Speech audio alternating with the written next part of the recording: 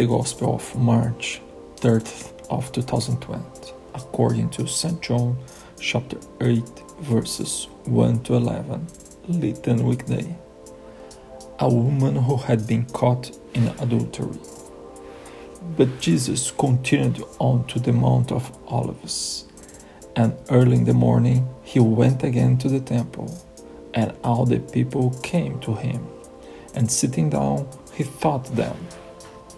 Now the scribes and Pharisees brought forward a woman caught in adultery, and they stood her in front of them, and they said to him, "Teacher, this woman was just caught in adultery.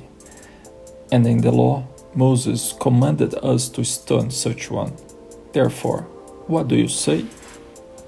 But they were saying this to test him, so that they might be able to accuse him. Then Jesus bent down and wrote with his finger on earth. And then, when they persevered in questioning him, he stood upright and said to them, "Let whoever is without sin among you be the first to cast a stone at her." And bending down again, he wrote on earth. But upon hearing this, they went away, one by one, beginning with the eldest, and Jesus alone remained with the woman standing in front of him. Then Jesus, raising himself up, said to her, "Woman, where are those who accuse you? Has no one condemned you?"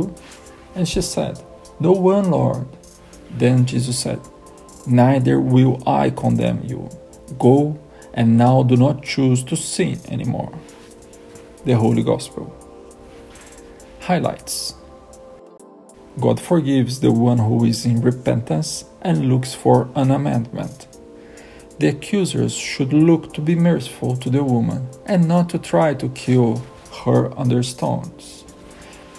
It is relevant at the say of Christ, "Do not choose to sin again anymore." God doesn't accept sin. Our Father recognizes repentance and reconciliation. God bless us.